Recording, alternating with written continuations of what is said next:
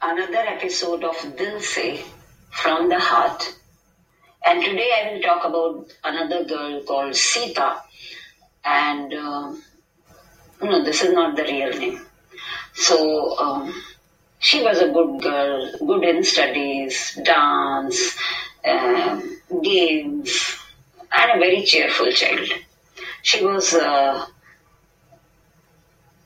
studying, I think, in grade 6 when I met her, and now this episode is of the time when she was in grade 8. One fine day she came to me and she said, I am leaving the school and going to the village. So I casually asked her, why are your parents shifting to the village? She said, no, my parents will stay here with my younger brother. I said, then why are you shifting? Is there a better school in your village for girls or something of the kind? She said, no, I'm getting married, you know. I said, what are you talking?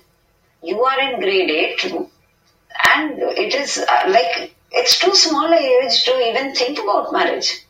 She said, no, but my parents are adamant. I cried, I tried to tell them everything, but it is in vain.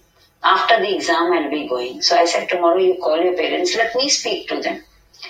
Parents were called. I tried everything possible to explain. They said, no, afterwards we won't get a good boy, so we will get her married.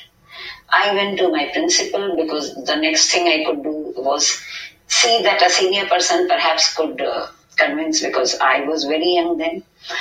So my principal tried, but parents were very adamant. They started fighting with my principal. So finally, they went away. They did not listen. They said, no, after exam we'll take the girl. So I spoke to my principal. I said, you could not do, let us go to the police. She said, no. This is the deadline now. More than this, we cannot do anything because it is not our child. The child belongs to the parents. We are only caretakers. So I was very disappointed.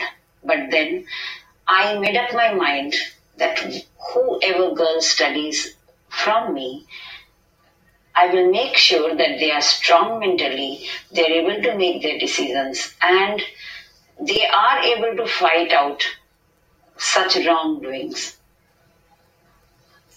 I can only sign off. They'll say, wait for the next time. But I did make each girl strong. Take care.